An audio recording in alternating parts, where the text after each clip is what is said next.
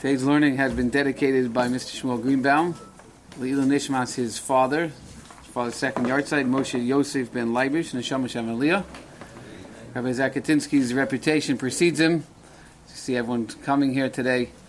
He opens up worlds of Torah and brings it down to areas where it might be hard to access, things that people might want to understand.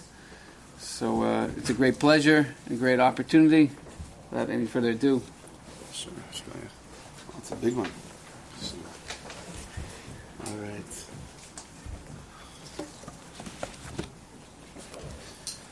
So good morning, everybody. First of all, it's it's really an honor for me to be here. You can tell right away when you go into a place.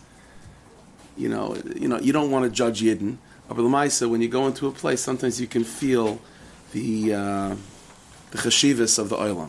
So you come into a place like this, right away it hits you that the people that are sitting in this room are chashva Yidden. So it's an honor for me to be able to speak with you, to learn with you for a little bit. And Bez Hashem, it should be a schus for the sponsors, for their mishpacha, for the whole kehila, and for all of Klal Yisrael. All right, so we're holding still a little bit within the aura of Shavuos. So we'll talk about Torah. It's always a good topic, an appropriate topic. So we'll talk about Torah. Chazal say, it's very, very well known, the Chazal say that Ein Torah Keteres Eretz Yisrael. That if there's one place on earth that's more inclined and more conducive to understanding Torah and to understanding the Rebbeinu Shalom, it's Eretz Yisrael. Avir Eretz Yisrael Machkim, the airspace of Eretz Yisrael brings wisdom, opens a mind up, opens a neshama up to understand Torah. But Chazal say something interesting, though. It's also well-known Chazal, that Chazal say as follows: if you took someone from Eretz Yisrael, an Eretz Yisrael dicker, and you compared him, a Talmid Chacham from Eretz Yisrael, and you compared him to someone from Chutz La'aretz, a Talmid Chacham from Chutz La'aretz, certainly the Talmid Chacham from Eretz Yisrael will be greater. Again, Avir Eretz Yisrael Machkim, Kimitzi and Teitzei Torah. Eretz Yisrael is a place of Torah. But Chazal say, however, that if you took someone from Chutz La'aretz, and that person from Chutz La'aretz went to Eretz Yisrael, then that person from Chutz La'aretz that goes to Eretz Yisrael becomes twice as great as the Eretz Yisrael dicker. So this is this interesting phenomenon that although Torah, the place of Torah is Eretz Yisrael, and certainly when you compare just directly straight Eretz Yisrael and Chutz La'aretz, Eretz Yisrael is greater. But evidently from Chazal we see that the shleimus, the completion of Torah, the full picture of what Torah can be and what a person can become, is specifically from a yichud, from a connection, from a unification between Eretz Yisrael and Chutz La'aretz. And the truth is, it's not just a phenomenon Chazal are pointing to in that scenario of someone from Chutz La'aretz going to Eretz Yisrael. You find this already by Kabbalah Satar, by the giving of the Torah. It's well known that Chazal say that we know that the place that the Torah was given was Har Sinai, which was Chutz La'aretz. But Chazal say, Medrash quotes in a few places, Tanchuma and others, that by the Maimed Har Sinai, by the giving of the Torah, Har Maria, the mountain of the Harabais of Eretz Yisrael, somehow, spiritually, whatever this happened, it was metaphysically or physically, it was brought to Har Sinai. And the Torah was given on both Har Sinai and Har Maria. Why is that? Hashem doesn't do miracles for no reason. Har Sinai was big enough. It's not, you only need two mountains. This is telling us, this idea is that somehow Torah, in its complete form, in its most shleimistic form, is not Eretz Yisrael, and it's not Chutz La'aretz. It's Eretz Yisrael and Chutz La'aretz together. And this is also what we see even in the Parsha. For example, in this week's Parsha, we have the Klal Yisrael beginning to journey towards Eretz Yisrael. So you would imagine that the journey towards Eretz Yisrael means leaving Chutz La'aretz behind and going to Eretz Yisrael. But ironically, the pasuk describes this, and Rashi brings down from Chazal that we know that in last week's Parshas by Midbar, so we were given the Degolim, right, the arrangements of how we were supposed to camp in the Midbar. And then in this week's Parsha, as we traveled to Eretz Yisrael, the pasuk says that we traveled, and Chazal make a point of this, is that we traveled in the encampments, like in the arrangements of the machanais, of the Degolim, of the flags and the arrangements of the camps. That's how we traveled. So it wasn't like, we're settling in the Midbar, which is a place of Chutz La'aretz, and we have our camps, we have our tents, we have everything set up, and then we travel to Eretz Yisrael, so, then we just go in a straight line and we go. No, our traveling to Eretz Yisrael is in such a way where we're taking almost with us the campment of Chutz La'aretz. Because that's the shleimus of Yiddishkeit, evidently is not in Chutz La'aretz again, and it's not in Eretz Yisrael. It's in Eretz Yisrael and Chutz La'aretz. And so this is what we have to figure out. That's why it's also, if you think about it, it's ironic that through all of Chumash, which is Kol Torah Kula, is contained in Chumash, it's not called Eretz Yisrael. It's called Eretz Canaan. Now I understand historically, but the time period the Chumash is speaking about is before we get to Eretz Yisrael. So technically, the people living there are the Canaan. I get it. But you're talking about Torah of Nitzchi, it's Torah of eternity. This is Elikos. It's divine wisdom itself. And the place that it's calling it Eretz Canaan constantly is because that's how we have to think of Eretz Yisrael. It's not Eretz Yisrael had to be turned from Chutz La'aretz into Eretz Yisrael, which means it still retains its identity somewhat of Eretz Canaan. And so this is what we have to figure out for the next few minutes. What is it about Torah that is Eretz Yisrael dik? What is it about Torah that's Chutz La'aretz dik? And what is it about the completion of Torah and the full picture of Torah that's both Eretz Yisrael and Chutz La'aretz dik? Aleph. Beis. Chazal said there's halacha that Kinisinasa Mesinai. We know that a number of halachas in terms of how to learn Torah and how to teach Torah are modeled after how the Torah was given to us on Har Sinai. So, for example, there's Yerushalmi. The Yerushalmi says that by Kriyas HaTorah, when we lane, so the halacha is that the Balkari and so on have to stand up. They can't be laning sitting down. Even according to many Achronim, even the Tzibur should stand. Okay, there's different opinions about that. But certainly the Balkari and the one that's getting the Aliyah is supposed to be standing. Why? So Yerushalmi says, because since just like the Torah was given in Har Sinai, Be'ema, Be'ira, Be'eses, Be'zeya, with a sense of awe and dread and kavod, so that's how Kriyas Torah has to be as well. Torah has to be learned and specifically taught and passed through the generations in the way of Sinai. Another example, the Gemara says, Ma'ani b'chinam, avatam b'chinam. The halach is that one is not allowed to teach Torah shebechsav for payment. It has to be taught for free. Just like, and why is that? Because just like Hashem taught us Torah and Har Sinai for free, he wasn't asking for any payments. So that's how it has to go on as well. Again, we're not talking about that. There's ways around that. But technically, again, what you see from this is that the Torah has to be given and learned in a Sinaitic way. Okay. So let me share with you something that we find by Har Sinai. And it seems to be pretty fundamental in how the Torah was given on Sinai. And then we'll have to figure out, so how does our learning model that? Again, all of learning has to be modeled after Har Sinai. So when it comes to the Torah being given in Har Sinai, we seem to have sort of two conflicting themes, I guess you can say.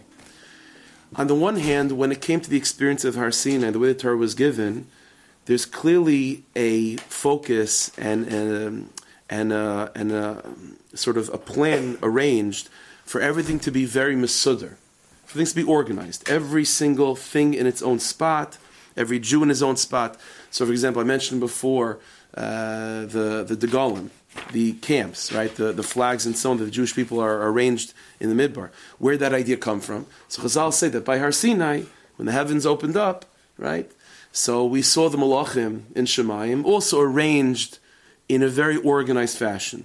This Malach is this spot, this Malach in that spot. And the Jewish people by Har Sinai were Nis'ava. Chazal say they had a taiva, they desired greatly to also experience such an organized living. And Hashem said to the Jewish people, okay, fine, you want it, you're going to get it. That's the Machnes, that's the Degalim. Of all times, it's like, okay, you see the Malachim, like that's what you're focused on, to see how organized it is. Evidently, you see that by Har Sinai, there's something about the giving of the Torah that requires organization, that requires specificity, that every single person in his own Daled Amos. So, for example, even leading up to the giving of the Torah, we know that the big avodah of the Jewish people before Har Sinai was setting up blockades around Har Sinai, Shloshis Mihakbala. And Chazal, the Pasuk indicates this, and Chazal make a point of this, is that even, so Klal Yisrael held back from Har Sinai, we can't approach the mountain, we can't touch it. But even those tzaddikim that are allowed up, Moshe, Aaron, the Zakenim, each one b'mechitzah, that's the language of Chazal. Every tzaddik in his own mechitzah. Moshe could go to his space, Aaron has his section, the Zakenim have their section. Everything, it means the whole tzura, the whole picture that is being painted to allow us to receive the Torah is that which is that of organization of every Yid in his own space. That's why even the pasuk says, for example, Moshe Rabbeinu repeats this in more length in Sefer Dvarim, that Klal Yisrael hearing Har Sinai was overwhelming. Matan Torah. So we come to Moshe Rabbeinu and we say, Moshe Rabbeinu, Dabra Teilena v'nishma. You have to. Hashem should talk to you, and you translate it to us. We can't handle this. And so Rashi brings down from Chazal in Parshas Dvarim. Rashi brings down that when the Jewish people came to Moshe Rabbeinu with that request, they came organized. You know, there's a Canaan in the front, the youngsters in the back. They came Masudar. Every Jew in his proper place. And Hashem says to Moshe Rabbeinu, their request is good. It's true. And the way they're requesting is also good. So you see this again, this inyan of Matan Torah requiring Seder. Or another example, you know, there's a well-known Gemara Psachim Samaches. You've heard this already. It's already you know, it's one of those Gemaras that are famous for Shavuos. That Rav Yosef in the Gemara, Rav Yosef would make a big Suda on Shavuos, right? Why? Ilav hayom If it wasn't for the day of Shavuos, Kama Yosef Ika B'Shuka, then you couldn't pick me out of a crowd. In other words, there's nothing that would make me specific. I wouldn't have my own space if it wasn't for Matan Torah. I would just be a lot of Yosefs. So Rav Yosef is describing the greatness of Torah. It's interesting. He's describing the greatness of Torah, the Yontiv of Shavuos, not in the fact that he knows a lot of Torah now, and he describes it in the fact that he has his space, that he's noticeable, he's discernible, he has a makom. So you see this inyan that Har Sinai, that Kabbalah Torah requires and demands and is fitting for things that are mesudar, everything having its own space. It's interesting also, there's a minig by Shavuos, you know, by some people, that they bring flowers and plants into Beis Medrash. Why is that? There's all different reasons. You know, where's the first time in all of Tanakh? And we know there's a principle from the Sefard, the first place that you see something is the root of that inyan. What's the first place in all Tanakh that we find the Rabbanan Shloim loving organization and everything having its own space? That's when Hashem created the plants. Because Hashem said to the trees that it should come out limineihem. Each plant, each type of tree in its own space, in its own place. And the Gemara says that the grasses made a kal v'chomer. If trees, which anyway naturally grow, each type of tree in its own space, Hashem is still makbid to say that it should come out in its own place, organized, then grasses, which very often grow all mixed up, certainly should be like that. And so the first place in all of Torah that we find the Maila of this inyan of everything having its own space is by plants. So the Yontiv of Shavuos, the Torah, which requires this inyan of the Golem, and Kam Yosef Ika B'Shuka, and so on, this organization, so we bring plants and trees into the Beis Medrash. So this is one theme of Kabbalah Torah, organized, Masudar. You could see something and point to it and say, Zeo, das is das. I know that thing, I recognize it. It's not just, you know, it's not just part of some big picture. I could identify its parts. Mitzad Sheni, there's another inyan of Shavuos and the way the Torah was given, not just Shavuos, but the way the Torah was given, which seems to be mamish the opposite. So we know that, okay, so now you have this setup, that everything is organized in Masudar, and the Rebbeinu says, okay, fine, so now I'll give you the Torah. And how does the Rebbeinu give us the Torah? B'dibur echad. 10 commandments, 10 mitzvahs, kol Torah kula, basically, said in one shot. Mash'ein hapeh yachal adaber, ve'ein oizen yachal shmoya, something that the human mouth cannot say, and the human ear cannot hear. Al kedei kach, the Jewish people come to Moshe Rabbeinu, it's like, we don't know what we just heard. Kol haTorah kula b'bas achas. So I don't understand. The Rebbeinu Shalom wants Seder, wants organization. Everyone's coming Masudar, each person in his own Dalet Amis. And yet the Torah that's given is a Torah of Erbuvia, of a complete mixture. That one Maimer, one Dibur, is completely taking up the space as the other Dibur. They're all Mamish b'bas achas. Chazal say even Klal Yisrael standing by Har Sinai, so organized and so Masudar, every Yosef in his own Dalet Amis, K'ish echad b'lei v'echad, Chazal say. Mamish like one person. Well, one person is not so organized, right? One person is all together, a mixture. What's going on in your arm, you feel in your toe, and what's going on in your toe, you feel in your head. It's all. Everything is interconnected with one body. So, what does the Rebbeinu Shalom want? The Rebbeinu Shalom wants order. The Rebbeinu Shalom doesn't want order. You know, the pasuk says, "V'chol amroyim es hakaylis," that we heard the sounds. Right? Chazal say that which is usually only heard, we're able to see.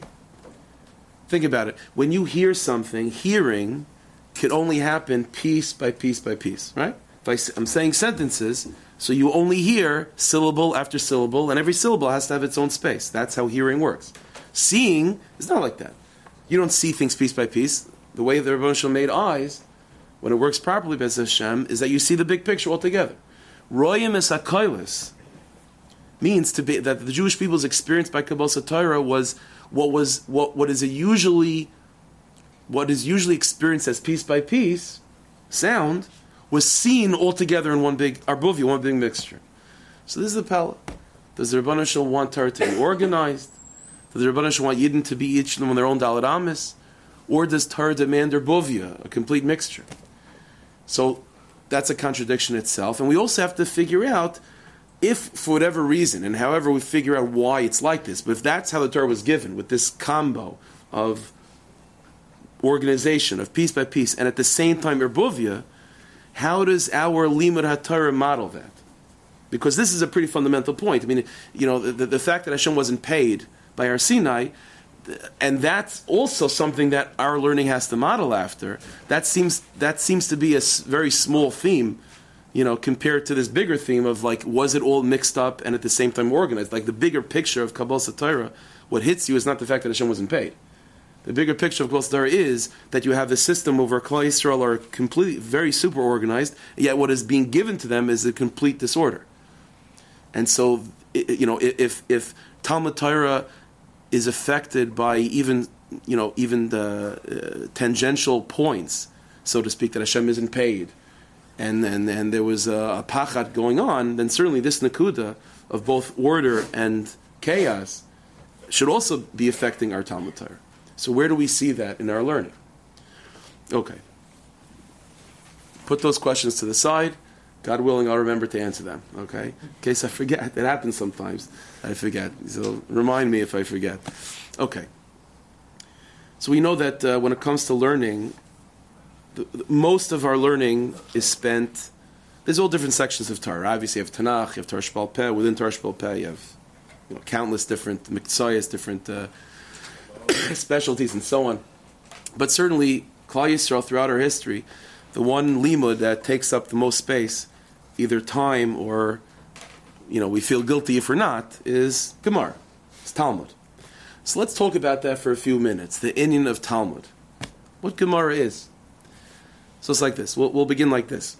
Everyone knows that we have two Talmudim. There are two Gemaras that we have, Talmud Bavli and Talmud Yerushalmi.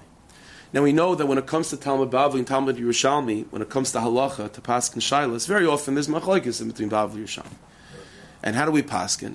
So this is kul yalom ma'ida. This is a consensus amongst all the Rishonim, although there are, as we'll see soon, variables in how severe they take this rule.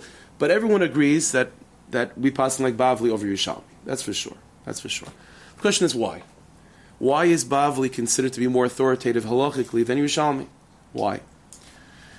So it's like this. In the Rishonim, we find two different schools of thought, two different approaches of why this is. Why is Bavli considered to be more definitive than Yerushalmi?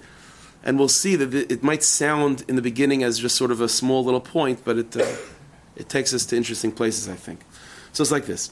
The Rif, in the end of Maseches Eruvin, the Rif is talking about a particular sugya in Eruvin, where again there's a conflict between Bavli and Yerushalmi. And the Rif over there says, whatever the topic is not, it's not important for us right now what the sugya in Eruvin is. But he brings down this issue, a conflict between Bavli and Yerushalmi. And the Rif says, but we pass like the Bavli. Why do we pass like the Bavli? So it says the Rif like this. This is the language of the Rif. Hilchasa Bavli kineged Yerushalmi. The halach is like the Bavli over the Yerushalmi. Shehu Basra. Because the Bavli is the later authority. In other words, we have this principle that whenever you have... It's interesting when this principle applies. That's also a shmuz by itself. But there is a principle in halacha that whenever you have machlokes, and there's different ways of how to figure out, like who do we go with? So one of the principles that we have is Basra, a later authority that has seen all the ideas that come before him. We pass like that later authority. So for example, specifically from Abai and Ravis, let's say in the Tekuf of the Gemara, so you have machlokes between earlier Amoraim and later Amoraim. So if the later Amora is very late, like Abai and Rav and on, the halach is like the later authority. The halach is like the Basra. So says the Rif. So the Yerushalmi was organized by Rabbi Yochanan in Eretz Yisrael at least 100, probably close to 200 years before the Bavli. And so the Bavli's later. So the Bavli's later, Basra, we pass like the Basra. That's the Rif. Okay, fine. Now there's an Or Zarua. The Or Zarua, the Rif is from North Africa, the Sephardic Rishonim. The Or Zarua was from Ashkenaz, one of the Ashkenazi Rishonim. And the Or Zarua, in Chelak Aleph, Tavshin Nun Daled, also talks about, he's not talking about the same case as the Rif with Erevin, but it's also a different issue when there's a conflict between Bavli and Yerushalmi. And he also says the same thing, which is, we pass like the Bavli. But why? So the Or Zarua says different than the Rif. Again, the Rif said, Basra. In other words, what does Basra mean? Basra means that these are both opinions that we have to take seriously in halacha. Just like when you have a machlokes in the Gemara between an early and a later Amar. They're both Amarayim, and they're both serious, and they both are definitive in terms of halacha. It's just that when you compare one to the other, there's a rule. You can't pass like both. So you have to make a choice. You have to have a way to function. So one of the rules is Basra, that you go with the later one. So that's how Yerushalmi. Yerushalmi is also a work of halacha. It's also a Talmud. It's just that Lamaisa, you have to make a choice. Okay, so the way we deal with it is you go with the Basra. That's the Rif. The Or Zarua says a different approach, and it's fundamentally different. So these are the words of the Or Zarua. Says the Or Zarua, Ein lismach al shom braisa, ay al shom Yerushalmi, imem keneged Talmud shalanu. We do not rely halachically on anything that you'll find in some braisa somewhere or Yerushalmi if it's opposed to something from the Bavli. We go with the Bavli. Okay, so far so good. Why? So he says, Ki Talmud nichtav lahira. Because only when you compare Bavli Yerushalmi, only the Bavli is considered to be a sefer, a work that has halachic weight to it. In other words, if the Yerushalmi by itself, of course, it's Talmud Yerushalmi, but in comparison to the Bavli, the Yerushalmi simply is not even considered a halachic work. It's completely not hayra. Hayra means halach l'mais is something that's authoritative, something that carries halachic weight. The Yerushalmi might in a vacuum, but in compared to the Bavli, it's completely ignored. The Bavli is the sefer of halacha. It has the weight of authority to it in terms of halacha is concerned, and compared to the Bavli, nothing else is authoritative. So that's what the Or Zarua says. Say it again. What is it compared to the Bavli? Just a gadol? So it's learning. It's Talmud Torah. But halacha, in terms of the power of hayra, only the Bavli has that in comparison to the Yerushalmi. The words are like this. Kedar minan. So he says, he quotes the Gemara. The Gemara says, Ravina Ravashi Saif hayra. Ravashi, the one that organized the Talmud Bavli, they are the masters of hayra. And compared to the Bavli, the Yerushalmi simply ignore it completely in face of Bavli. It's not considered to be a sefer of hayra like Bavli is. Ubakama Kaima says there are many places Chelak Yerushalmi al Bavli. You will find machlokes between Bavli and Yerushalmi. Ve'ein lismech al Talmud Bavli shlani. You only rely on Talmud Bavli. So this is it sounds subtle, but it's a very, very different reason than the Rif. Again, the Rif. It's very strange. Yeah. If you go through the Yerushalmi, it's like dry halacha. In fact, it's called halachos. Right. It's straight halacha. Right. The Bavli is more exploring the Right, halacha. right. So that's what we're going to see, where this takes us to define what Gemara is and what learning is. We're going to see it, but it's a very good observation. Very good observation. So in other words, when you compare, again, what's the Rif and the Or Zarua saying to us? Again, the Rif is saying that when you have the Bavli Yerushalmi both in front of you, they're both Talmud. They're both very chashuv. You have to pay attention to both. It's just you have to paskin like one. You can't. You have to figure what to do. L'maisa. Okay, so there's rules of halach, which is you go with the Basra, so you go with the Bavli. But the Or Zarua is saying something else fundamental. The Or Zarua is saying that it's learning. Yerushalmi is Yerushalmi 100%.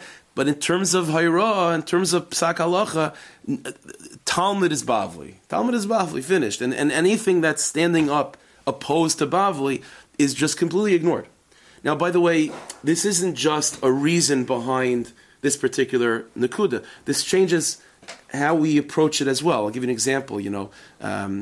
Very often, I'm not going to give examples of this because we'll get too bogged down. But just very often, what happens is, let's say you have a in a Bavli, you could have one sugi. I'm sure you're familiar with this. This happens all the time. You have one sugi quoted in two different places. You have a sugi that repeats itself in two different mesechtas. And very often it happens that the way the Gemara presents it in each Masechta, it's different. And if you were just focused on the Bavli, you would have two different sugyas, sort of one telling you go this way, one telling you to go that way. And very often, if you're just isolating the Bavli, the way to deal with it, most Rishonim would say is, well, which sugya is the ikr? So let's say you have a discussion about a lost object, and that's mentioned in Bava Metzia, right? And it's also talked about in Maseches Eruvin. And in Bava Metzia, the Gemara sort of tilts this way, and in Eruvin it tilts that way. So which way do you go? Okay, so usually you would say the appropriate, the ikr place of that sugya is in Bava Metzia. That's where you go with.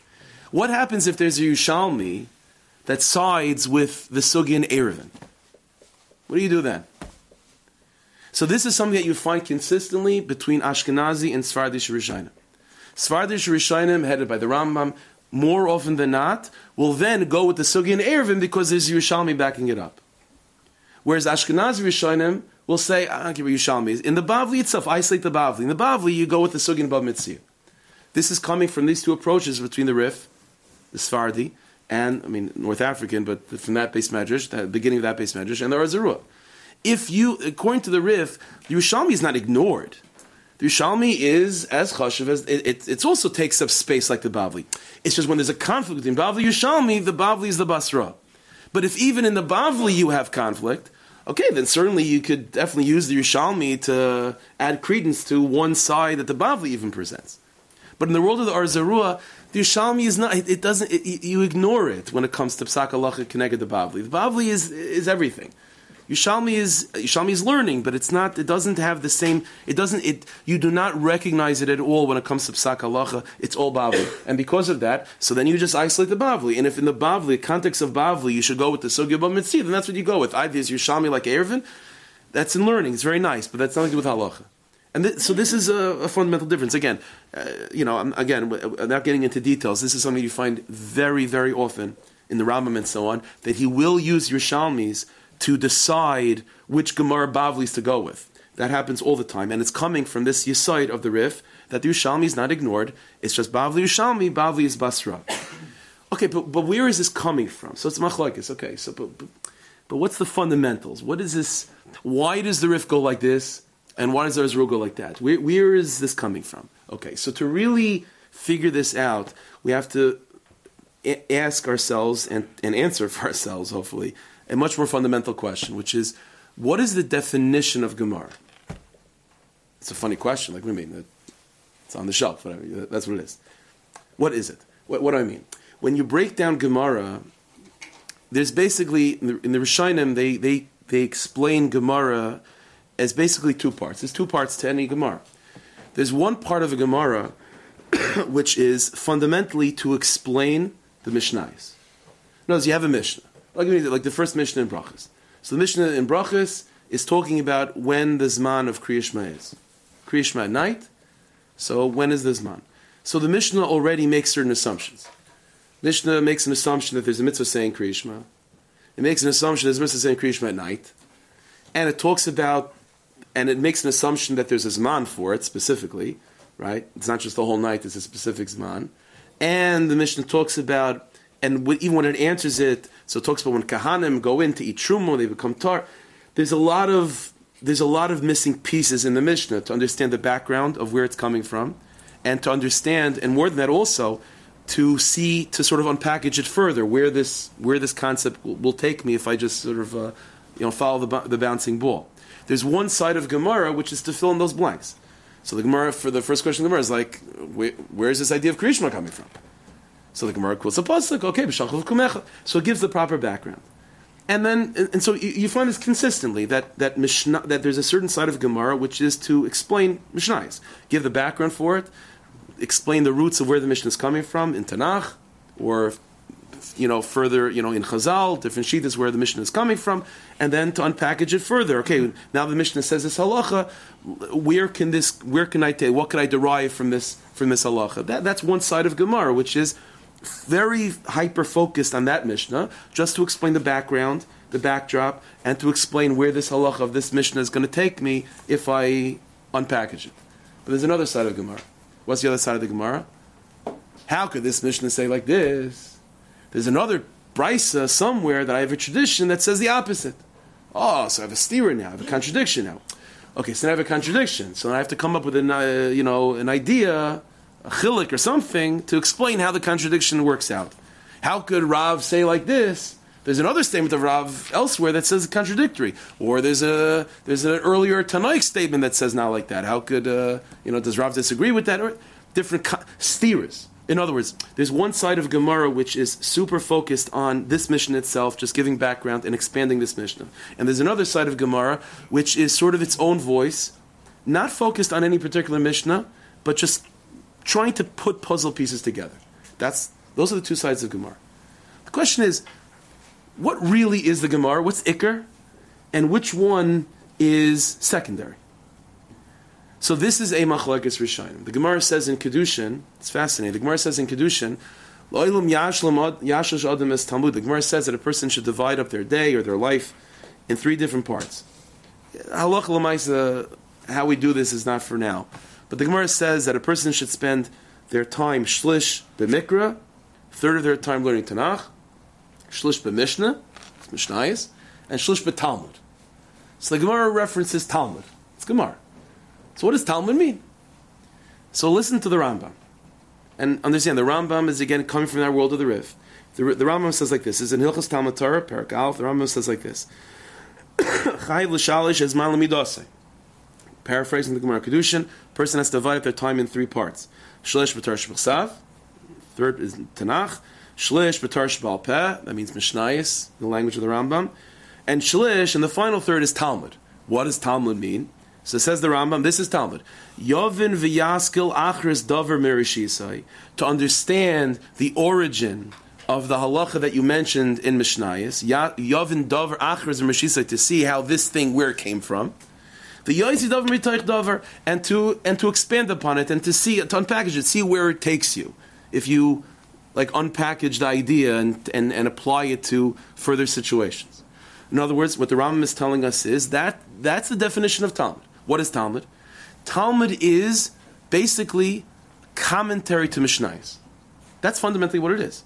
In other words, what is if you would have a sefer of Mishnayos, what does the Bar Tanur do, or what is the other Mefarshim of the Mishnah? They give you everything you need to understand the Mishnah. Says the Rambam, that's what Talmud is primarily. Talmud, the Rambam is saying to us, should not be fundamentally seen as an independent work. What Talmud is fundamentally is commentary to Mishnayos. The Mishnah says when to say Kriya Shema at night. So the Gemara is giving the commentary, where are you coming from? What does that mean, Kriya Shema? How much is Kriya Shema? Where is this idea coming from? How to take it? What if you miss this? It's a commentary to Mishnayos. This is the view of the Rambam. Rashi in Kedushin says not like that. Again, on that Gemara that says that 1/3 of your time you should spend learning Talmud, says Rashi. Rashi says Gemara. What does Gemara mean? Svaros v'tamei stimayseim shel Mishnayos u'letartzam meshasais rezuazu. Says Rashi, Talmud means when you have contradictions between Mishnayos or statements of Amoraim, to understand the contradiction and to try to give a teretz, to try to figure out the how to fit one Mishnah with another. That's not a commentary to Mishnayos. That's a separate work. That's a separate work that's called Talmud. You have Mishnah, which tells you the decisive, definitive halachas, and it's kedai to have a commentary to Mishnayos for sure. But the ikar function of Talmud, says Rashi, what is Talmud really about? What Talmud fundamentally is not a commentary to Mishnayos. You need to have a commentary to Mishnayos to understand it properly. But the main objective of Talmud is its own work of pilpulim, of conversations back and forth, comparing and contrasting one mission to another, coming up with contradictions, coming up with the solutions. That Rashi gives an example. What does Gemara mean? Things that you have to be machadish based on the back and forth, based on the contradictions and so on. That's what Talmud means. So if you could sum it up in a sentence, to make all of body halakha cohesive. That's what Talmud would mean according to Rashi. Now let's understand. Where does this take us back in that machlokes between the Rif and the Or Zarua? Let's understand fundamentally. If you are viewing Talmud as commentary to Mishnayos, and by the way, I'll give you before I make that point. Let me share with you how this is clear in the Rambam, that the definition of Talmud, and this is a fundamental thing, I think, that the definition of Talmud is a commentary to Mishnayos fundamentally. So I'll give you an example. The Rambam, in his introduction to Mishnah Torah, which is kedai to learn, Rambam's introduction to Mishnah Torah talks about the history of Torah Sheba'al Peh, the evolution, Rebbe, Talmud, and sort of expanding the first Mishnah in Pirkei Avos. And he talks about the Messiah from Moshe Rabbeinu all the way till Ravina Rav Ashi, till the end of Talmud. So the Rambam says like this. He's talking about in the history that he's going through. He's talking about Rabbeinu HaKadosh, Rabbi Yehuda Nasi. And Rabbi Yehuda Nasi, what we know is that Rabbi Yehuda Nasi gathers together the Chachamim, Minyana de Rebbe, and he formulates Mishnayos. That's what he does. Now the Rambam over there says as follows. The Rambam mentions Rabbeinu HaKadosh is obviously a major person in the Messiah, and he mentions that there were a number of other famous Chachamim involved in Rebbe's Beis Medrash formulating Mishnayos. And he gives a few names, some famous names. And he says, for example, among them were Shimon v'Gamliel Banav, okay, different Tanoim, Rav Afis, Rav Chanina, Rav Chi, and so different personalities that we're familiar with from Chazal that were in the system of Rebbe, the Beis Medrash of Rebbe. And he says as follows.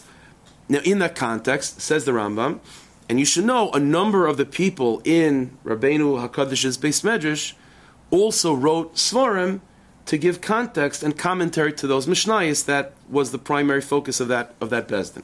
So he says, for example, say it again? Are those Svarim still... Yeah, we have them. So he says, for example, Rav Chiber Sifra v'Sifri Levar L'Diyah Karya Mishnah. So, for example, Rav, who was part of that, he was a younger one, but he was part of that Bezdin, that Beis Medrash of Rebbe, Minyana de Rebbe. So he authored Sifra and Sifri, which are Midrashim, says the Rambam, L'Diyah Ikarya Mishnah, to give a little bit of context of where the Mishnayos are coming from in terms of Tanakh. Okay.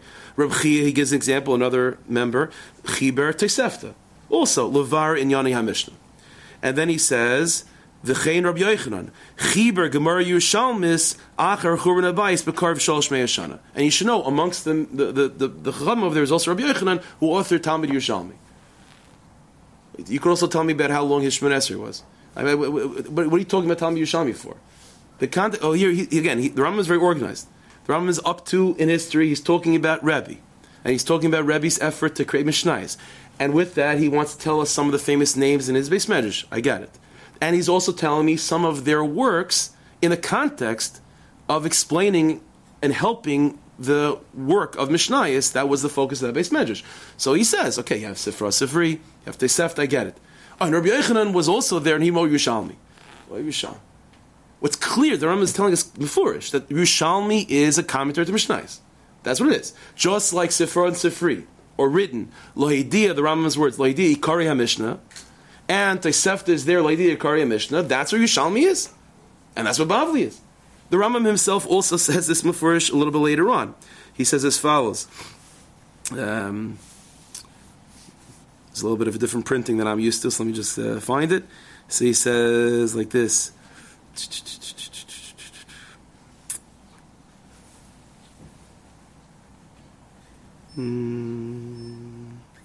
So he says, he says like this.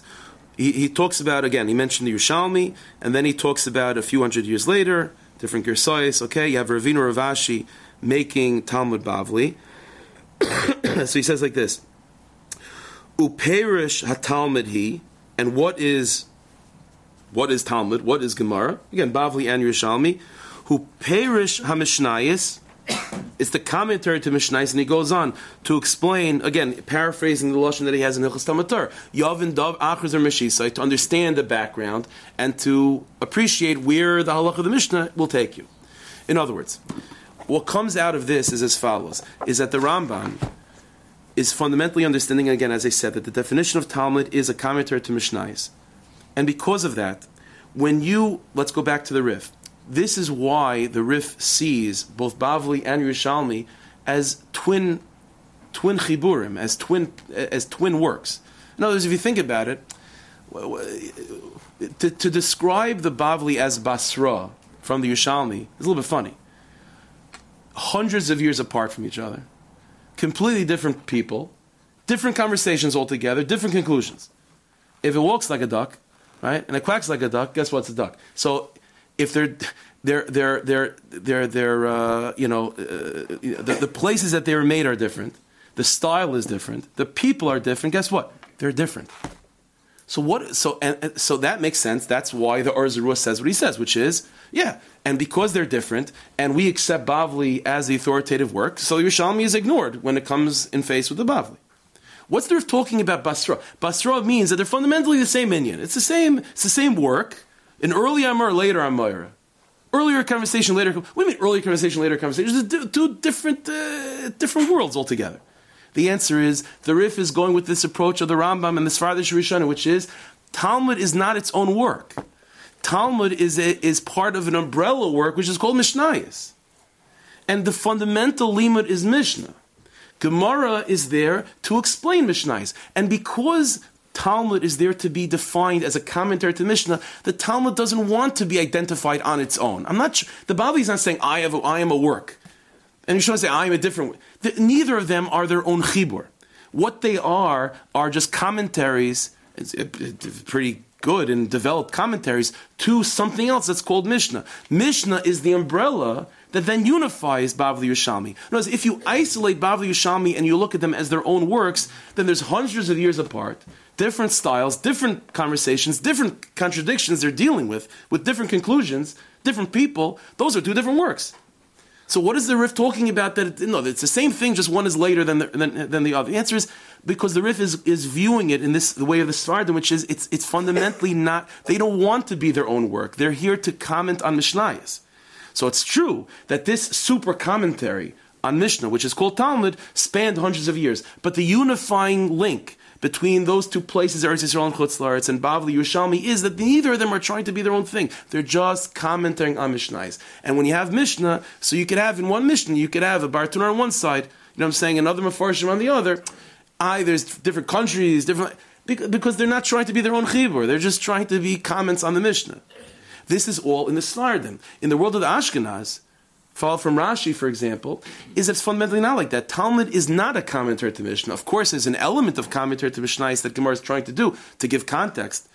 But that's not fundamentally what it's trying to do. What it's trying to do is make it to be an independent work. Mishnah is succinct, it's decisive, it's organized. This Mishnah talks about this idea and that's it. Talmud is fundamentally not like that. Talmud is, the entire work of Talmud in the way of Ashkenaz is, all it is trying to make contradictions and bring up one issue from a different set of Mishnayos in a different place in Chazal over here, and make conversations back and forth. Well, in that context, then there is no umbrella, this larger umbrella of Mishnah covering Bavli Yerushalmi. Bavli, they are their own chiburim. Well, in that case, one is made by separate people in different location hundreds of years prior. That's a separate work. And so Memela in the Or Zarua, when they view in that way of Ashkenaz, when they look at Talmud, they're looking at it as its own chibur. Well, if it's own chibur, then Yerushalmi is a separate chibur than Bavli.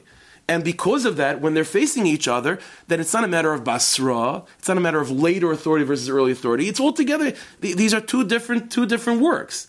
And the authoritative one for halach is Bavli, so Yerushalmi is ignored. This, by the way, not only affects the way to think of defining what Talmud is, and therefore Bavli Yerushalmi conflict. This is fundamental in stylistically learning as well. The Gemara says in Shlita and in a few other places that a person should not paskin from Mishnah. The Gemara says those that paskin from Mishnayos, mechavli olam, they destroy the world. So you can't paskin from Mishnah, you have to paskin from Talmud. That's what the Gemara says. But what does that mean exactly? What's the issue with paskin from Mishnah? It's also a machlokes between the Rambam and Rashi. Rashi says, you know why you can't paskin from Mishnah? Because without Talmud, then there might be other Mishnayos that contradict this. There might be other statements of Chazal that contradict it. And unless you deal with the pulpulim and the back and forth and the conflict, and what Talmud is in Rashi's view, then you're not getting a full picture. You're not going to get to the imke tamei Rashi's language. You're not going to get to the oimik of what's going on, because all you're focused on is that particular piece of Mishnah, and it's gavaldik, it's amazing, but there might be other things in Taharis that might help you in Zroyim. So says Rashi, so you can't paskin from Mishnah like that. In other words, Rashi's saying it's not a matter of just Mishnah. It means there's a certain way of psak, that psak has to come from a much more broad investigation of all of Torah Sheba'al Peh to make the proper conclusions. Not so the Rambam. The Rambam says, you know why you can't paskin from Mishnah? Is because Mishnah might end up with a machlokes between Rabbi Yehuda and Rabbi Yussie, so you might not know what to do. So you'll just choose Rabbi Yehuda, but the psak is like Rabbi Yussie. The Rambam does not say the issue is because you're missing all the steers and pulpulim of Talmud. The Rambam says that's not the issue. Because you know what? Because you know what Talmud is fundamentally. Because Talmud is fundamentally just a commentary to Mishnah. Because Talmud is really just there to give a little bit more context and more decisiveness and conclusions to the Mishnah. But stylistically, should Psak Halacha be coming from a work that's hyper-focused on its space and not necessarily not necessarily compelling you to know, to keep everything in mind before you give a psak? Says the Rambam, you don't have to have everything in mind. Why? Because when the Gemara says paskin from Talmud, what does Talmud mean? Talmud doesn't mean the pilpulim. Talmud means the commentary to Mishnayos. That's fundamentally what Talmud is. By the way, that's how the Rambam wrote his Sefer. Everyone knows. The Rambam's introduction to Mishnah Torah, right? So the Ravid makes a comment on this, but the Rambam, we know, did not give Mar Mekayos. He didn't give Mar Mekayos. He didn't say with the background, what sugi he's coming from, which shtickle Torah he had in order to convey this. Straight halacha, this is the halacha. Why the Rambam do that? See, I'll give you an example. There's a tshuva from the Rif. It's a fascinating tshuva from the Rosh. The Rosh in Shuvas, it's in Klal Lamed Aleph. Again, he's talking about Hilchas Mikvayis. The context is not important. But the question that was posed to the Rif, the Rosh, was a question of Hilchas Mikvayis, and the person that was asking the question quoted a Rambam that in his mind answered the question. So the Rosh first says, you didn't understand the Rambam properly. Okay? You didn't have the proper background to appreciate what the Rambam was really talking about, so you misunderstood what the Rambam is saying. But then the Rosh uses this as a platform to give his opinion on the approach of the Rambam B'chla. And again, Rosh, Ashkenaz. Says the Rosh like this. All that paskin from the Rambam are making mistakes. Why? The Eina B'kiyim B'Gemara, because they don't have expertise in Gemara.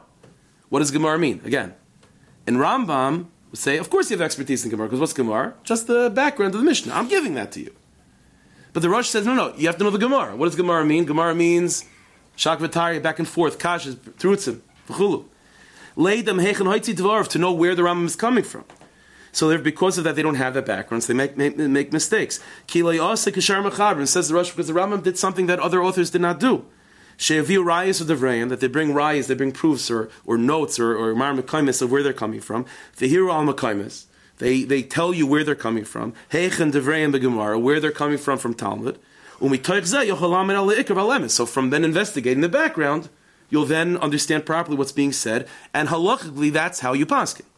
Avahu kosav sifrei, the Rosh says such a lashon. The Rambam wrote his sefer kimisnavim ivnei gvur, like a navi that just says the Dvar Hashem, without giving you mekaymis, without giving you background.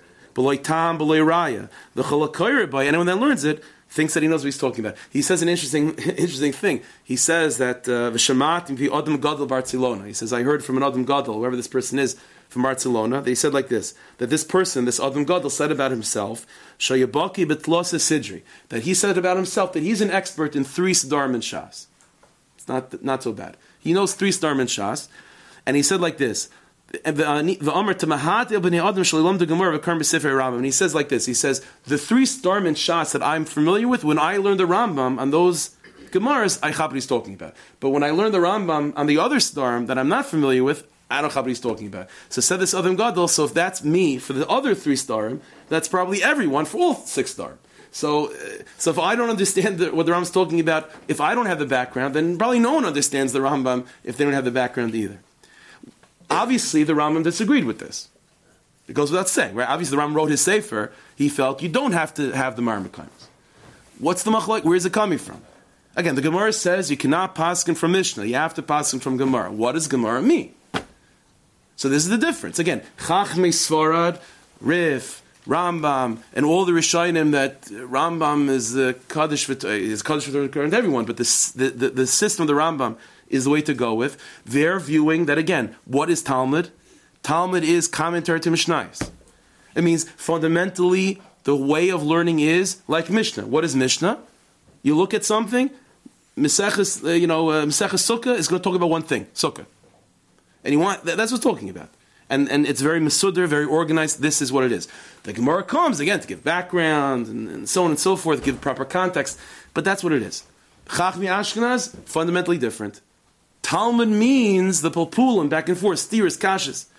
By the way, Chaver, this not only is something that in the Rishonim, this trickles its way down culturally as well. Everyone that went to Ashkenazi yeshivas knows, and I went to Ashkenazi yeshivas, I don't know if you can tell, I'm pretty white bread, so I went to Ashkenazi yeshivas, and Baruch Hashem, that's my yichus, 100%. But everyone knows that if a person thinks that when they go to Ashkenazi yeshivas and they're going to come out the other end as a Talmud Chacham, lav dafka. Because what is Ashkenazi yeshivas primarily focused on? Not teaching, not learning, but learning how to learn. Everyone knows that. And so if a person just keeps to the starim and only learns what they teach you in the yeshiva, you might be a lamdan, you might know how to learn, but you might not be baki in all starim of Shas. We understand this, and that's not a diss, this is just the reality. So some people might say that as like a shtach. I'm not saying as a shtach at all. This is the Mesar of Ashkenaz. Because what is Talmud? Again, the primary focus of learning is always Talmud. But what does Talmud mean? So in Chachmei Ashkenaz, the way of Ashkenaz, Talmud means the steerers, the pulpulim, the back and forth, to think in that way that you could then approach the Mishnah and approach the material of Torah with a mind that's well suited to put things together, to learning how to learn. So how can a Yerushalmi B'chlal be called Talmud? Because the Yerushalmi does that too.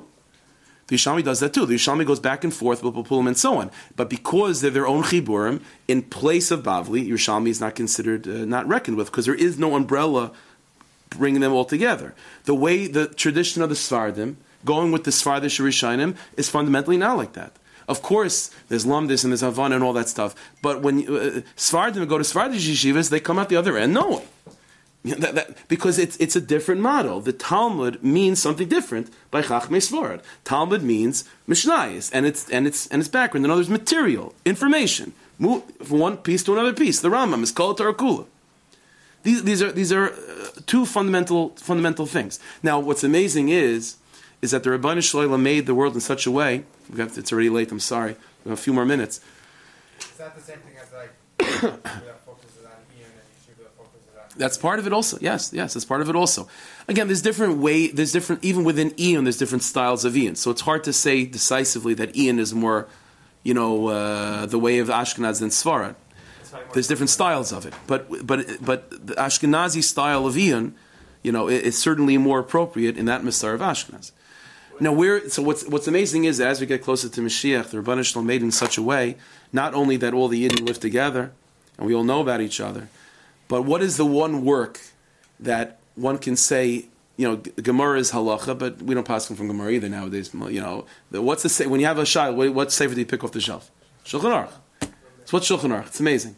Shulchan Aruch, again, we're used to our world, but if you outside of our world, these things are. What's the Shulchan Aruch? It's a hodgepodge of all different svarim. So you have in the middle, that's the Shulchan Aruch, and then on the outside, surrounding it, have all different commentaries. Think about it. What's the Shulchan Aruch? Shulchan Aruch is basically the Rambam. I mean, it's not Mamish quoting the Rambam, but it's that style. Again, it's Rabbi Yosef Cairo by the Sfardim. What's the Shulchan Aruch? Definitive, decisive halachas. You want to know? You want to look up a shaila about your lulav and esrog? It's on a Choshen Mishpat. You know exactly where to look. It's an Hilchas look, an Hilchas Sukkah, an Hilchas lulav and esrog. That's where you're going to look. That's what the Shulchan Aruch is. But that's good. That's what Talmud. That's Talmud. That's Psak halacha. That's the Sephardi tradition. Very organized. Masuda. This halacha has its own space. But that's not good enough for Ashkenaz. So what do the Ashkenaz become? Magen Avraham, Taz, Biragra. What do?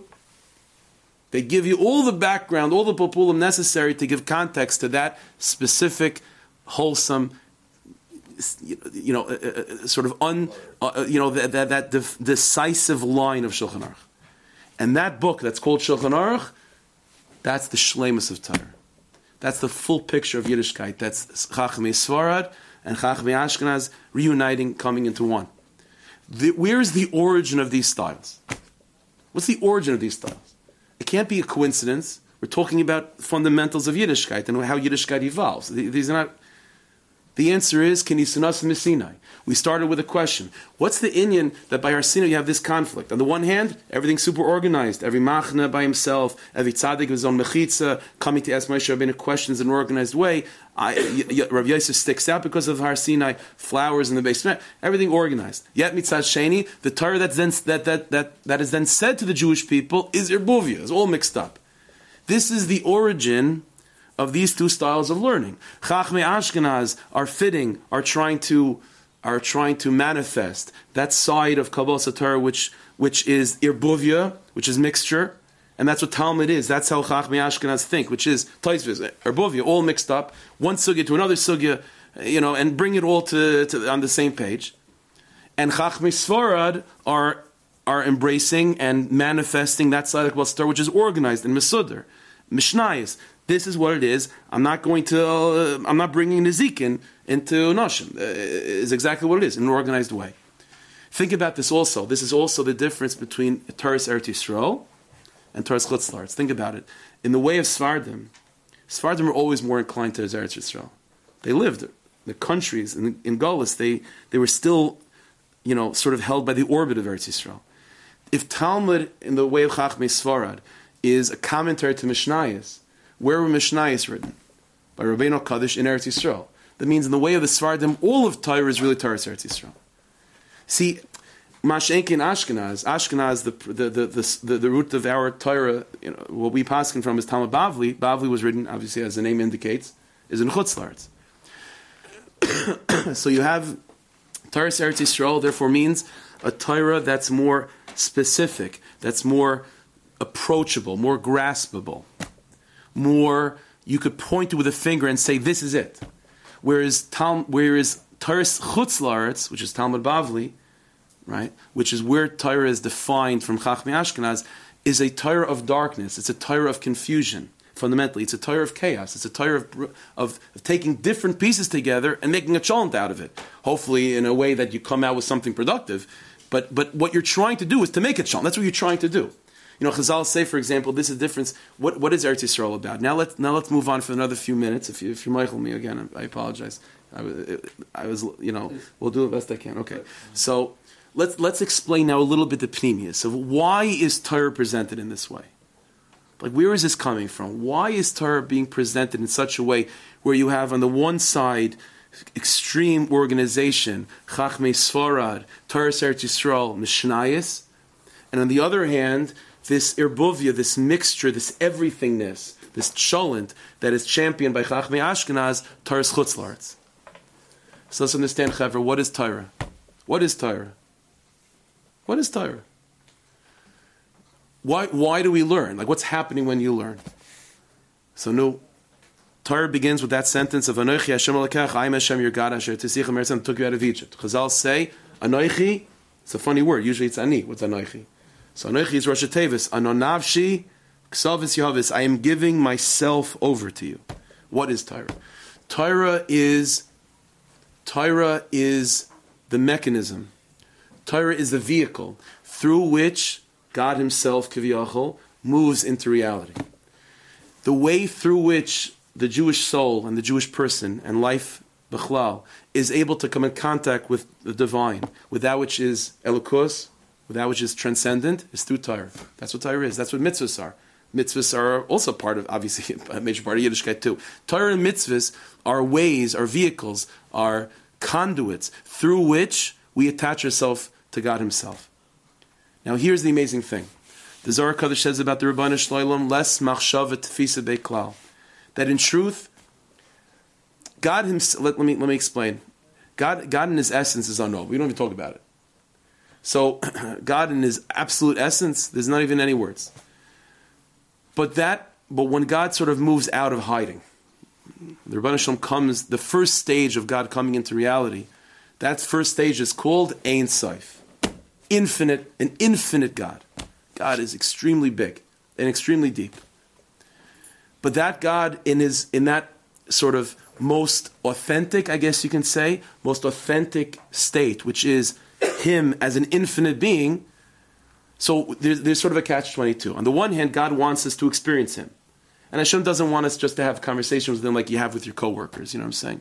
He wants a real hiskashas, a real deep connection. And a real deep connection means for the Rebbeinu Shalom to be himself, kiviyachol.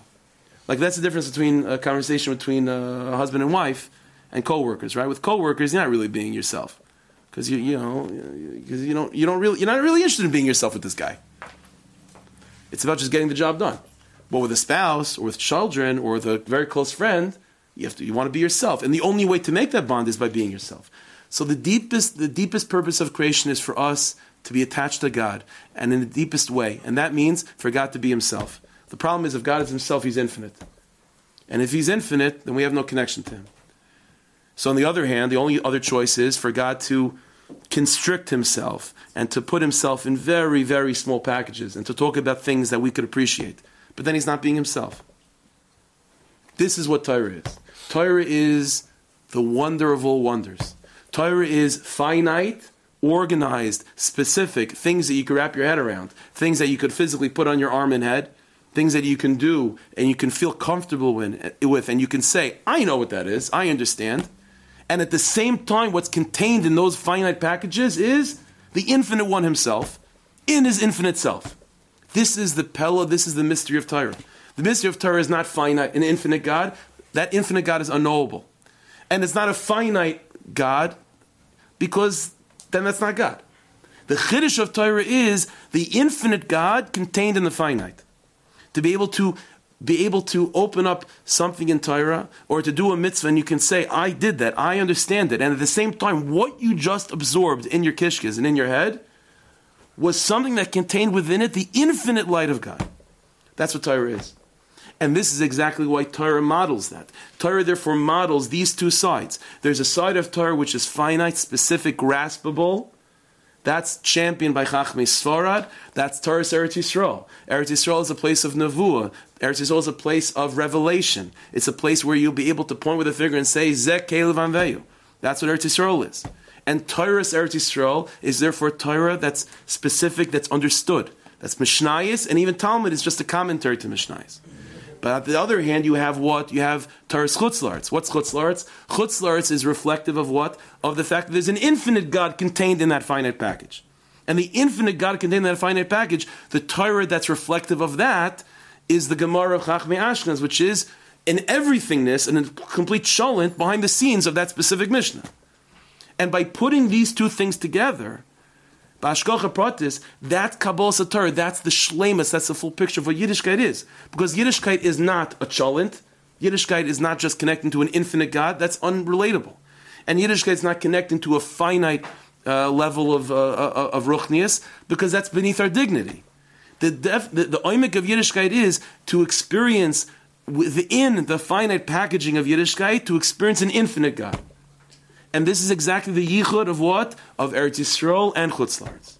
And this is what Mashiach is about. The Geula Shlema, as Chazal say, when Mashiach comes, there's going to be an explosion of Torah. Torah will become complete. Torah Chadasha Miti Teitz. What Torah Chadasha? Chas v'shalom.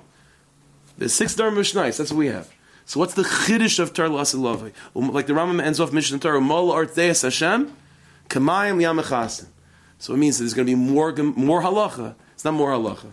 But when Mashiach comes, it will be revealed the Ein Sofius, the infinite quality of divinity that's contained in the finite packaging of Torah. And this is the Chiddush of Geula, which is completely familiar, completely nostalgic, and at the same time altogether something new. In other words, when Mashiach comes, it's still Sukkos, Shavuos, everything we're familiar with, but altogether different. How do you have such a thing? That everything will be altogether different. It's like a Jew will put on tefillin when Mashiach comes, and they're like, wow, this is the first time I've ever in my life put on tefillin. And yet he'll put on tefillin like comfortably, not like a 13-year-old, and then it's like a little bit awkward. And he's like, that's the first time you put on tefillin, right? Yeah. But already you know what you're doing now. Exactly. We all can. So there's such a. So what does Mashiach mean? Mashiach means altogether the first time you put on tefillin, but comfortable. That's Geula. Geula means Ashkenaz and Sefard together. Geula means Eretz Yisrael and Chutz La'aretz together. We travel to Eretz Yisrael in the encampment of Chutz La'aretz. That's the secret of Yiddishkeit. Hashem should bless us. That's how we should be zeicha all together at this. Always to conquer more and more territories of Yiddishkeit. Familiar, conquer. I understand. But get to that place of always understanding we don't know. I'll just end off one quick thing. one of the great Hasidic Rebbes, Rav Hershel Ziditshover. So he used to say that it's well known that there's a thing that you have to chazir your learning 4 times. So he said, this is how I chazir my learning 4 times. The first time I learned something, I don't understand. So I have to do it again. So I learned the second time, get in there. I learned the third time, I understand. I learned the 4th time, now I don't understand it anymore, and now I go weiter. That's the secret. Hashem should bless us. To connect the Torah in the right way. Befrat, Bechlal, V'yiskol Tzedek, Me'er V'yameinu, Amen.